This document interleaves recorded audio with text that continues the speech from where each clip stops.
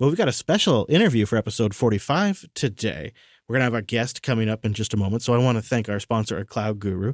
They are the leader in learning for the cloud, Linux, and other modern tech skills. Hundreds of courses and thousands of hands-on labs. Get certified, get hired, get learning at cloudguru.com. So today, instead of a bunch of different segments, we're really kind of just doing one thing. Hey, Alex? We are indeed. Yes, we've got Paulus, who is the founder of Home Assistant, on the episode today. And Chris and I talked to him about all sorts of different subjects, from how Home Assistant's becoming more turnkey ready through to the ESP home acquisition. And there's a couple of interesting tidbits about the future in there as well. Well, I don't know if you remember, but you and I chatted back in 2017 on a Linux Action Show special about Home Assistant, what feels like 100 years ago now. Yeah, no, I do remember. Well, I didn't. Well, I remember it was somebody from Jupiter Broadcasting. I didn't realize it was you. Yeah. And man, have things come a long way. So thank you for joining us to catch us up on stuff. I am the happy owner of a Home Assistant Blue device. Love it. Awesome. I put the order in during the live stream, so I got it fairly early. And I got to say, months into it, the performance holds up compared to the Raspberry Pi 4. I think it is outperforming the Raspberry. It's a beast. The N2 is just it's amazing. So are there any plans for more expansions in that direction? Is that going to be a focus going forward? Because it really seems like a pretty sweet integration. Yeah, so there are definitely plans. Nothing to announce just yet. We realized with the N2 Plus, we only made a case, right? So it's just a board. And when people think of home automation, they obviously think of Zigbee or Z-Wave or Chip or Matter, whatever as it's going to be called. And so that's something that we want to, if we want to address, we want to include that as well. And I think the Home Assistant Blue was really the ultimate race car, but it was not very accessible in that the price was not, the price was pretty steep for a device that also you needed to add a Zigbee stick and these kind of things. So I think we are definitely going to look into something as a successor. Nothing to announce just yet, but it will also be hopefully lower priced and more capable out of the gate to be used for smart home. Yeah, I can absolutely see how that would be way simpler for new users to get into the space as well. Yeah, and I think, when we look at these things, it's not just we don't just want to create a box that competes with Philips Hue or anything, right? We're Home Assistant, so it needs to be, kind of hackable, playful, open. It just needs, just like the Odroid N2 Plus or the Home Assistant Blue. I mean, you can flash anything on it that you want, right? We're not interested in building a lockdown box that will just keep the users out. That is completely understandable, especially now having used one. But so what about guys like me who will always have a use case where I'm going to want to run it on a server? Here at the studio, we have a server that's doing 100 other things. And so running Home Assistant in a container is perfect for the use cases of just controlling studio lights. And we're not really using any integrations and stuff like that. How do you see that user base being addressed in the future? Right now, we have 4 installation types. We have the Home Assistant operating system. We have the Home Assistant supervised, the Home Assistant container, and then Home Assistant core, which is just running it in Python yourself.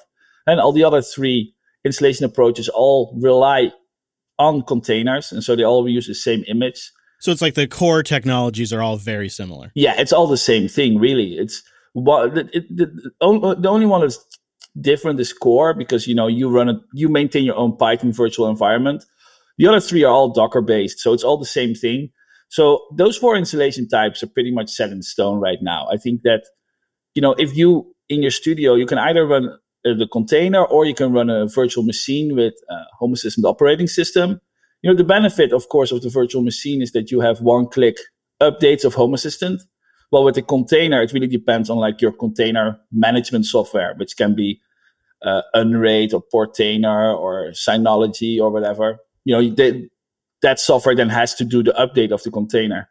I think that's the only real difference. In the end, all of these containers, they all run Alpine, they run Python, and we maintain that, right? So we have a big wheel server. We make sure that all the dependencies work and compiled and are just up to date and running. And that's just, a big benefit as a user. And I think that moving forward, you just want to run Home Assistant container, that will be possible. I see. So it's not like it's ever going to go away, but you just feel like there's a lot of benefits to Home Assistant managing the entire stack because of all of the interdependencies. Yeah, I mean, there's just so many moving parts. I think that if you look at our requirements.txt, which is where we define like the Python dependencies, it's like over 1,000, right? Because each integration comes with its own Python library, which is a requirement we made ourselves. So it's obviously like, sure, there's our own guidelines, but the reason we always do this is that we want integrations to rely on like an SDK. So an SDK is a Python package that is standalone that translates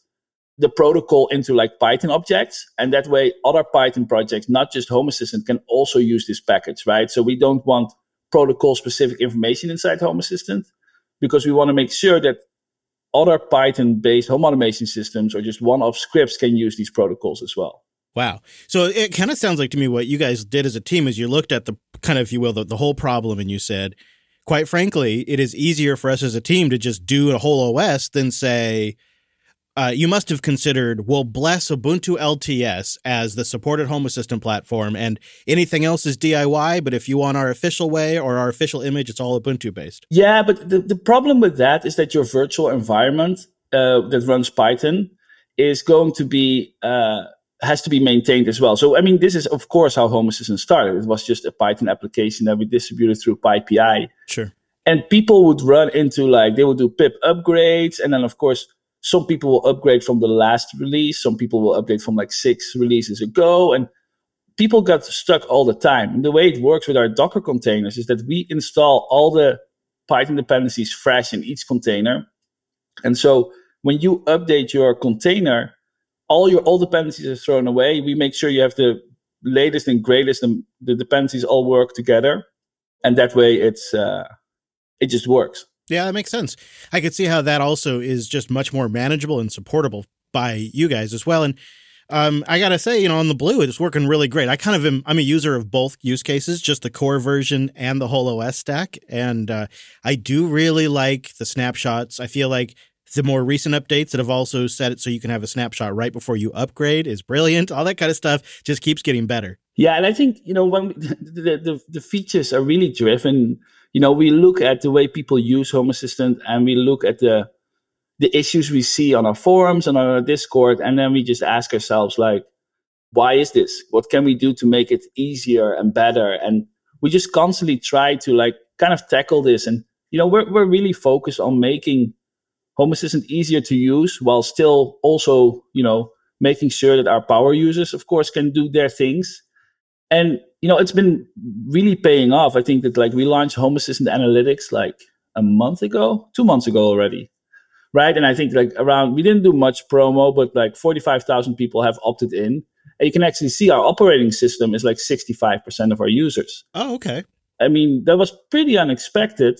Like, we knew it was high. I think, internally we were like, that's probably like 50%, but it's actually 65%. And I also understand it because it's just convenience, right? Like, if you want to be a system administrator at home, you can be, of course, but if you want to be like automating your home, you can be that too. Linode.com/SSH. Go there to get $100 in 60-day credit on your new account, and you support the Self-Hosted Podcast. Linode is my playground to learn, and it can be yours too without a $100 credit. And sure, maybe ultimately you decide to self-host something on your LAN. But every now and then, and that's more and more these days, there's a job that's really perfect out in the cloud on a service provider you can trust, and you have full control. That's one of the things I like about Linode is, unlike entry-level hosting services, they don't try to lock you into their platform with gimmicks. Linode gives you full back-end access to customize and control your server to fit your needs. And their DNS manager allows you to easily switch your domain to your new server. You can manage SSL certificates with Breeze and deploy applications with a single click, or build the server up from scratch if you want. If you need a simple personal server for a blog or portfolio, or maybe a game server, in fact, they make that really straightforward, or maybe you want to set yourself up a Nextcloud server and sync your own files. Whatever the scale of your task or your business, or even when your app goes viral, Linode is going to reliably serve to millions of users. It can be just you and your friends and family, or it can be millions of users. And we've really put it to the test here at Jupiter Broadcasting. And like I say, it really is a fantastic playground to learn as well. And that $100 credit means you can play around with all kinds of different hardware and configuration stacks, which has been a massive advantage for me.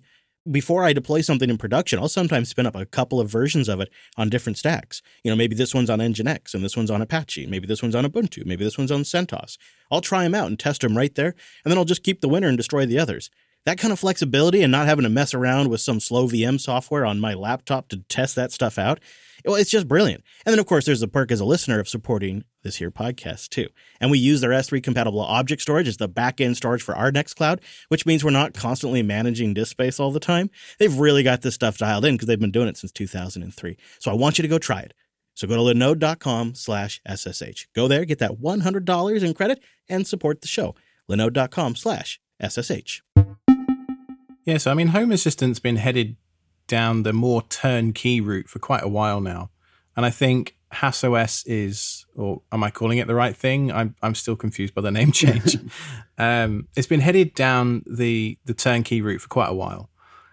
What else do you have planned in that space? There's been a lot of work around automations recently, as well as some other aspects of the experience. So I think that our goal really, like in the longer term, is that we want to make sure that a lot of people have access to having like great home automation at home that, focuses on local control and privacy. And so having Home Assistant be accessible is important to us. But for example, we've also, the company behind Home Assistant, my company, Nabu Casa, we've also recently acquired ESP Home. ESP Home is a firmware for ESP devices that runs on which is a firmware that can run on a lot of products that come from China, like light switches, lights. And with ESP Home, we are also trying to make it easier for people to get, access to devices that work locally and work private and work with Home Assistant. Our long-term goal is really just to make it accessible to everybody. And I think that launching hardware was a really obvious step. I feel that for a long time, I didn't want to go down that route because logistics, just like all that stuff. But at the end of the day, we were looking at it and we were like, we've been working on making it so much easier to use. But then the first step of instructions is download Etcher, download this image and flash it to an SD card. And most people don't even know those words. Yeah, it's true. That has me thinking about something like, the Made for iPhone program? Yeah. It makes me think with ESP Home in particular, I know it's aimed primarily at hackers and people that want to build and make and solder and all that kind of stuff. But it's got me thinking, this acquisition of ESP Home, why isn't there a Made for Home Assistant program? Well, I think that the main thing about Made for Home Assistant is that we don't have an API ourselves, right? Like we always integrate with the other products. I did consider like starting one or like having like at least some certification and more official certification, but we see that there's not much interest in it in a way that like, manufacturers will come to us and be like, well, what's your API? We'll integrate. And I'm always like, no, that's not what we want. We want you to create an open API. We will integrate with it, but other projects should also be able to allow to be integrated with it. And then we see a lot of companies be like, that's not in our interest. Or, we were talking to Ring because, they wanted to say like, hey, can we get like a partnership going? And then we looked at it. And the first step is sign NDA to make sure that you don't expose their APIs. Right. And like, we're open source. This is not going to happen. And the same thing happened to us with Sonos, who also was like, yeah, we want to keep it to partners only.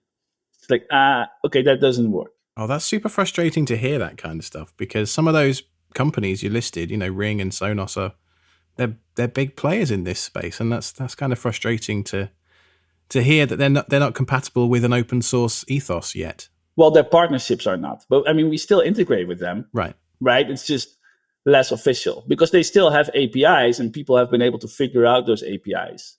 And so we will still integrate with them. It's just, if you are a partner, they will make sure it stays working or they will give you a heads up so you can adjust. And that's something we don't have, right? So we sometimes get caught off guard. Like some brand will change an API, Home Assistant stops working, we have to update our code, ship a hotfix, and it will work again. Which leads me nicely into my next question, which is about the velocity of change. Now, I've been using Home Assistant for a couple of years myself, so I've been through quite a few breaking config changes over that time. I feel like, and this is just anecdotal personal experience, that experience has gotten better, that the pace of change hasn't decreased, but the amount of changes that break stuff, that has decreased significantly from my perspective. What things are you doing from, a Home Assistant side to make that velocity of change more easy for people to handle? So the biggest change there, and it was actually, it started out with a policy change, and then like it resulted also in code changes. But so there's this thing called config flow. So through the UI, you can set up an integration. And what we said is that this is going to be mandatory moving forward. So it used to be that you could like go into YAML, and then, for example, let's say for your Philips Hue bridge, you would say this is the IP address, and then, well, Philips Hue is maybe a bad example because you would still have to press a button in the UI and it was storing some extra data. But for some things, you have to like, here's a username, password, and an IP address of a device on my network. But then when the IP address would change, Home Assistant wouldn't work. And Home Assistant couldn't find the new IP address because you had it hard-coded in your configuration files and we're not changing your configuration files. And so those cases we really had to handle through a UI. We had to like say, hey, this is a temporary IP address, but we still have an identifier. So if your Chromecast changes IP address, we can still find it and we will set it up again, or your Shelly or whatever you have. And then we realized that, actually a lot of our breaking changes is because people are adding support to having like go from one device, support multiple devices, or these kind of things. And so when we go for a config flow, Home Assistant is responsible for how it is written to disk. So Home Assistant knows exactly the configuration format. And if we have to change it because we are going to support multiple devices, we can actually migrate that data because we own how it is stored. If it is a configuration file, and this is kind of silly, but we kind of programmed our way into like a corner we can't get out of, because if you look at configuration.yaml, we have all these advanced structures to break up your configuration files. There's packages with includes, and then include dir named, include dir list, and there's all these different types. And what that means is that Home Assistant cannot go update your configuration file anymore because it doesn't know where your configuration file is. We would have to reverse track all your includes, and then we need to find like a YAML writer that respects your comments and respects your indentations exactly how it was. And it's impossible. I think safe mode was a really good invention. Idea, right? Where Home Assistant still starts and then just goes back to a safe mode. Yeah, so safe mode was really driven by the Blue, right? So we had the Blue in mind, and we were like, okay, we're going to have a box. We're going to sell this people. Like, it will actually allow more people to use Home Assistant that previously were not using Home Assistant. So how can we make sure that they can always boot and always have a UI? That shows you just how long it takes to develop a product, because they were released a long time apart, those two things. Oh, yeah. I mean, it took us a year to make that case for the Blue. Ah. So it's, a pandemic happened and like what other stuff. But yeah, it took us a year all in all to just get a case. So I hope our next product will not take that long. At least, I mean, we'll see. But yeah. Yeah, it is very tricky. It's fascinating though how, thinking about from a developer perspective how to ship something for an end user, we got a feature like that. I think that's kind of telling how created that use case. So I'm curious, let's shift gears to the personal side. If you do have some self-hosted services, what are you running on your LAN? And roughly how much storage do you have on this quote-unquote LAN? So I run Unraid at home, and I made a server that must have been like 6, 7, 8 years ago or something. Like, no, 6 years. It's getting really old. It's like a Core i5 still, and I think it takes up way too much power compared to what it does. And this was, I chose Unraid because this was during the beta phase of Unraid. So beta phase of Unraid 5. And Unraid 5 was where they introduced the Docker containers. So that was like almost kind of right away, I kind of shifted into like this perfect world of having all these containers at home. And so I'm actually still the maintainer of the Home Assistant core template for Unraid. Love that. So I that's how I used to run Home Assistant for a long time. I was like, I just have my container at home. And then I have Plex running and some other stuff. And then you had to go and make it a whole OS. No, I'm kidding. Yeah, so I hear Plex in there. Interesting. What's that setup like? So I mainly use Plex because a bunch of I'm from the Netherlands, but I live in the United States. And there's a bunch of content from the Netherlands that is geo-blocked. And so I cannot access it in the United States. Yeah. So I'll have to jump on a VPN and download either stuff from YouTube or whatever. And then I also don't want my son to be on YouTube like unsupervised. So that's also where I pull in some videos, and then I'll just have a Plex account for my son, and he can kind of just browse through it. I do that same thing for my kids. Yep, exactly. It's a great use case for Plex. Yeah. Well, and then how much storage roughly would you estimate? I think it's like 8 terabyte. I just got some smart errors the other day, like 2 months ago, some CRC smart check errors. So but then, I mean, with Unraid, you have this parity disk. Your parity disk needs to be the same size or bigger than your biggest disk. And so my biggest disk were like 4 terabyte. And so it's like, well, I should really update to like 8 terabyte disks. And so I only updated my parity disk now. And that took like more than a week, right? Because you have to like pre-clear it and all that stuff. Yeah. And then I still have one disk that is like on RiserFS. And I think they stopped using RiserFS and they're using something else. And I was looking into, should I migrate this? And then I was like, no, this is just like, no, it's too much. It still kind of works. And so I actually only updated the parity disk. And then the old parity disk I installed now as in my RAID because there's only a couple of errors. And then I read online that like, it's okay if you have a couple of errors. And that was already after I did my whole process. But of course, I mean, that just means it's time to start shopping.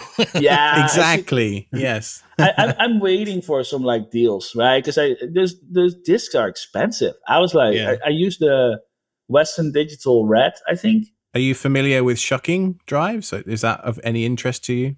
What is that? So you buy a USB hard drive from Amazon or Best Buy or something. This is Alex's favorite thing to do. I'll show you. I've literally got one over here.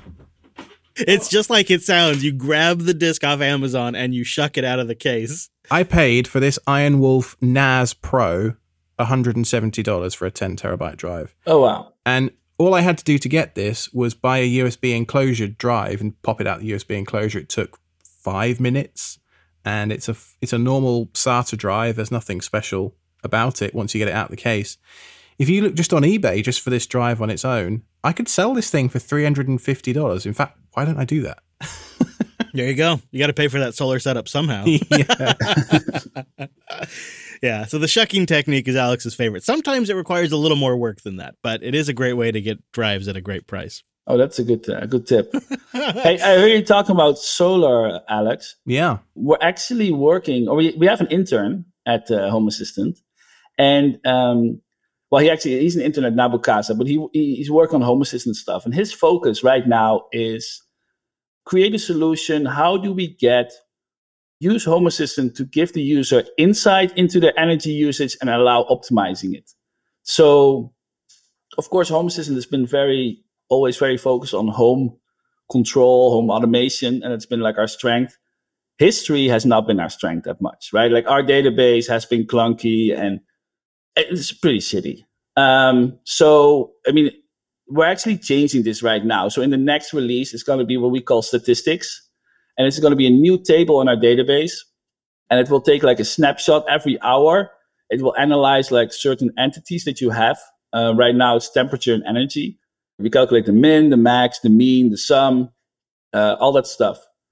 And then the goal is to start generating dashboards on your energy usage and to show like predictions and show, comparing like current period, current week to last week, these kind of things. Now that second part is not going to be in the next release, but we're already going to start generating statistics in the next release. Sounds fantastic. And I'll tell you, the solar company that's doing my install, it's a local one in North Carolina. They want to charge me $800 for energy monitoring.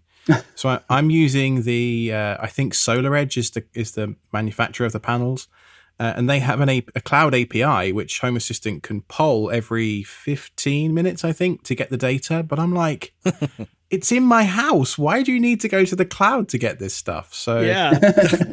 I'm thinking I might get one of these Shelly energy monitors, and then with everything you've just said, I think I might be in business. No kidding, right? Paulus, I know too, I got to speak up for the van lifers out there. The Victron Venus system speaks MQTT. And so I know there's guys out there that are pulling that information into their Home Assistant setup as well. Yeah. And so we're really been looking at, or we have, I don't know if you, we tweeted it from the class, tweeted it like 2 weeks ago, I think. But he has a lot of paper mock-ups, and he's been like playing. I think he has interviewed like 20 different people, and he's been really focusing on, can we kind of gamify it? Where, like, for example, if you know your yesterday's usage and we show your today's usage, can we tell you like, hey, tone it down a little, because otherwise you're going to use more than like yesterday. I've actually had an idea. A friend of mine, I've just had my first kid, by the way. A friend of mine was telling me they were doing automating nap time, a light in the nursery with Home Assistant. You know, certain times, if the light bulb's green, then the kid's allowed out of the room, and if it's red, they're not. I'm thinking we could play games with colored light bulbs and children at this point. That's where my brain's going. Oh, I do it. That's, I train my kids with a series of light changes at night for bedtime, and then noisemakers come on throughout the rig. It's real. It's brilliant. I can't wait to play with that. And gamifying it feels like that's an idea that could be applied to a lot of things. As somebody who uses Home Assistant to manage an off-grid setup, I would love something around energy history and a gamification system that would encourage the family to maybe conserve energy. Because one of the things I did that really encouraged family adoption was we got a Fire tablet and we just put Home Assistant up on it all the time. It's on the wall and it's always there so the kids can see what's going on. And once I did that, it clicked for everybody. So to get something up on that screen they just take my off-grid game to like the next level. Yeah, I think honestly, just getting people insight in it is like step one. Then all of a sudden they start to realize it's like, oh, I can actually, we could generate more energy than we use today. Let's go for it, right? And I think that's going to be fun. So my last question, I think, before we let you go, is about automations. And this kind of goes back to the turnkey aspect, I suppose, and simplification. There's been a lot of work around making the YAML automation interface built into Home Assistant easier. But I always find myself, for the more complex things, reaching for Node-RED. And I wondered how you felt about people like me doing that. Do you want us to all be using YAML all the time, or do you not really care? I don't really care. In fact, I think it's great that our APIs are so generous that you can get anything out, that you can actually build Node-RED and do a full automation engine without being part of the Home Assistant integrations. And I think that, if each has their own, and I think because Node-RED exists, we don't have to make a lot of things ourselves, right? A lot of feature requests that would normally come to us are now, I will just use Node-RED. And I just saw a pull request, I guess it's been like 1.5 months ago, from the maintainer of the Node-RED Home Assistant integration, who makes like the nodes for Node-RED. And I think he's been working on getting the triggers from the Home Assistant automation YAML into Node-RED as well. So we have a lot of triggers that are not very accessible yet, a lot of advanced triggers that are not accessible in Node-RED yet. But that would allow Node-RED to use anything that a normal YAML automation would be possible inside Node-RED, which I think is really cool because all of a sudden it makes Node-RED a lot more powerful, or any other automation engine. And, in the end, one way or the other, if you have like local control, local data, we succeed. Yeah, I totally agree. And I think my number of input booleans could use some spring cleaning. So I'm happy to hear that.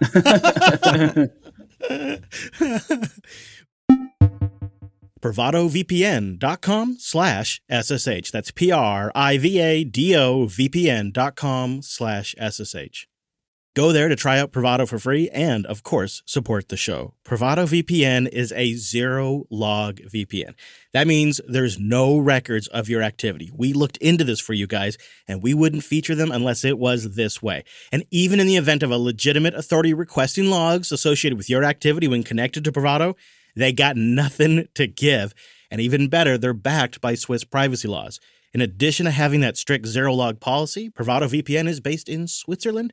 That means you're protected by the absolute strongest consumer privacy laws in the world. And Privado has the tech where it matters. They own and operate their own data centers and fiber lines. And the network is composed of hundreds of servers physically located in 45 countries and 58 cities around the world. What that means for you is you can connect in seconds. And no matter what server you choose, you're going to get incredibly fast speeds every time you connect.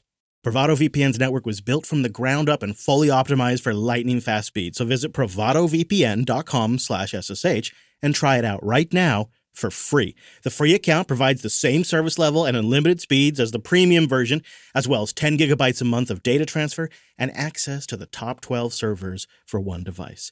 And all Bravado VPN users get access to their dedicated team of customer support that's 24/7. And they also have an unlimited plan with hundreds of servers, P2P traffic support, and more. So go check it all out at bravadovpn.com/SSH. So, I mean, if you buy a Chromecast or whatever, then sometimes you have to like connect to an access point and then like your phone, and then sometimes it crashes and you're like lost and you don't know how to set up the Wi-Fi.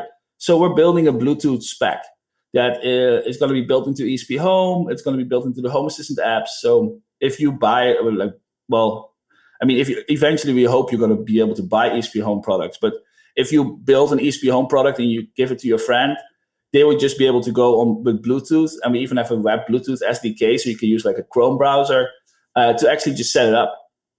Oh, that is cool. Yeah. I like that. Right? And I think I really want they're like on Tindy, people are selling their creations. And I just want like more of that, because those products are way cooler. Like, it's just like, we had the tech reader last year, and there's like actually for the energy meters in the Netherlands, they actually have a protocol called P1, and we're going to have an ESP home-based device somebody's building that people can just plug it in and boom, all the energy data is available in Home Assistant. So I'm sure you do, but do you realize just how perfectly positioned you are to uniquely so to do this? No, definitely. It's because, ESP Home, like we acquired it mainly because like the original founder was like burned out, but he was still getting like all these donations, right? So we couldn't really say, hey, we're going to hire somebody full time to make this great. So we acquired it from him. We have now Jesse working on it full time, and we keep pumping out cool stuff. Yeah, a full-time employee is going to, they've got some time to fill. It's yeah. Well, the thing is, because we're so big, we are 13 people full time now, and that's crazy. 13. Yeah, thanks. Lucky 13. But the thing is, they work all over the place, right? Like we have the operating system guy, we have the supervisor people, we have the front end people, and so we're actually very thinly spread because there's just so much happening. Mm-hmm. For sure. Yeah.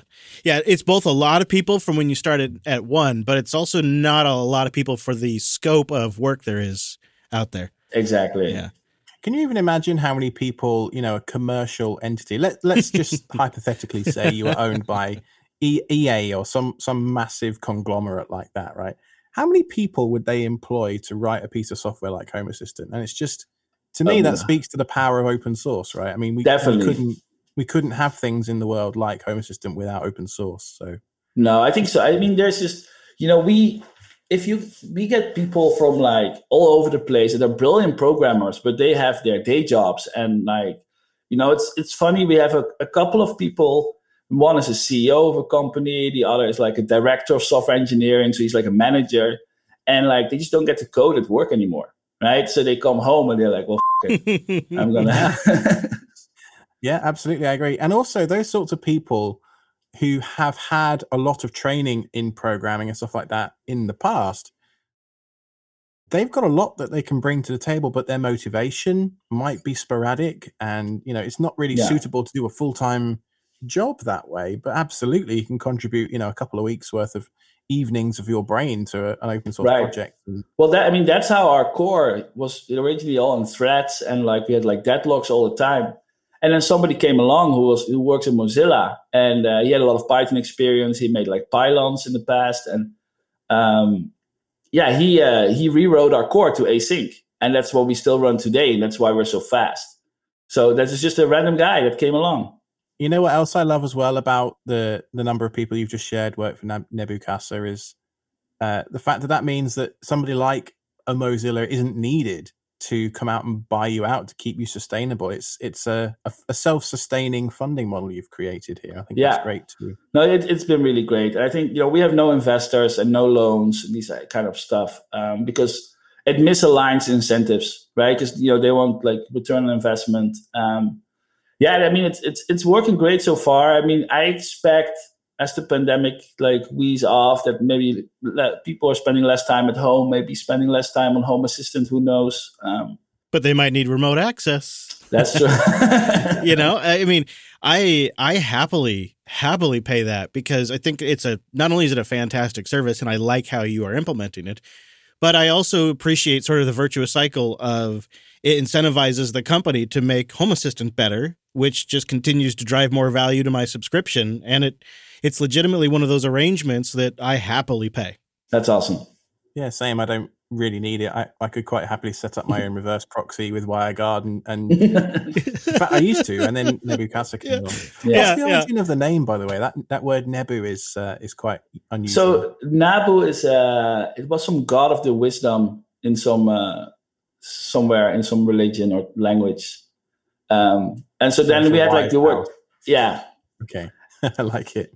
And then we also have the URL nabu.casa, right? Because that actually we kind of set it on Nabu, and then I was looking at domains, and all of a sudden I said Nabu Casa, and I was like, that's it. Mm-hmm. So it's essentially comes down to Wise House. Is that that's great. That is good. Yeah, and now we're waiting. Razer had a smartwatch called Nabu in 2015 or 16 or something. We're just waiting for their trademark to lapse, and then maybe we can get a little more mileage out of that name. That's great. I mean, I know lawyers have a reputation, but can you confuse a house automation system and a watch?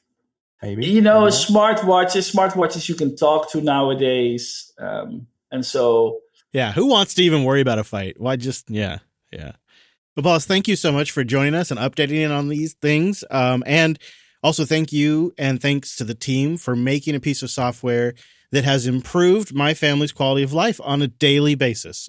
Not much actually touches our lives in that way. So we're just really grateful for that too. Awesome. Well, you're welcome. So I hope you enjoyed that interview with Paulus. Now, we're not going to actually do any feedback this week, just in the interest of time. But next episode, we're going to discuss the distributed file system question that Chris posed last week. We've had lots of feedback in the mailbag about that one. Oh, I can't wait to see what people have suggested. I feel like I'd be cheating if I read ahead, but now I kind of want to go in there and take a look. But I'll wait. I'll wait for the show. So that way my reaction is fresh. Awesome. Yeah, if you have any tips, selfhosted.show/contact on how you could take advantage of the random amounts of free space on the hard drives all around your LAN. And thank you to our members at selfhosted.show/SRE. You can support the show and become a member at selfhosted.show/SRE, and you get a limited ad feed, full production, just a little bit tighter and cleaner, extra content at the end of the show as well, with a special members-only post-show. And thanks to our sponsor, Cloud Guru, you can find them on social media everywhere that's basically a social media site. They're just /a Cloud Guru. That's really simple. And as always, you can find me over on Twitter at IronicBadger. And the show is selfhosted.show/contact. Indeed. I'm over on the Twitter as well at Chris LAS. And the podcast is over there too at Self-Hosted Show for news and announcements. Thanks for listening, everybody. That was selfhosted.show/45.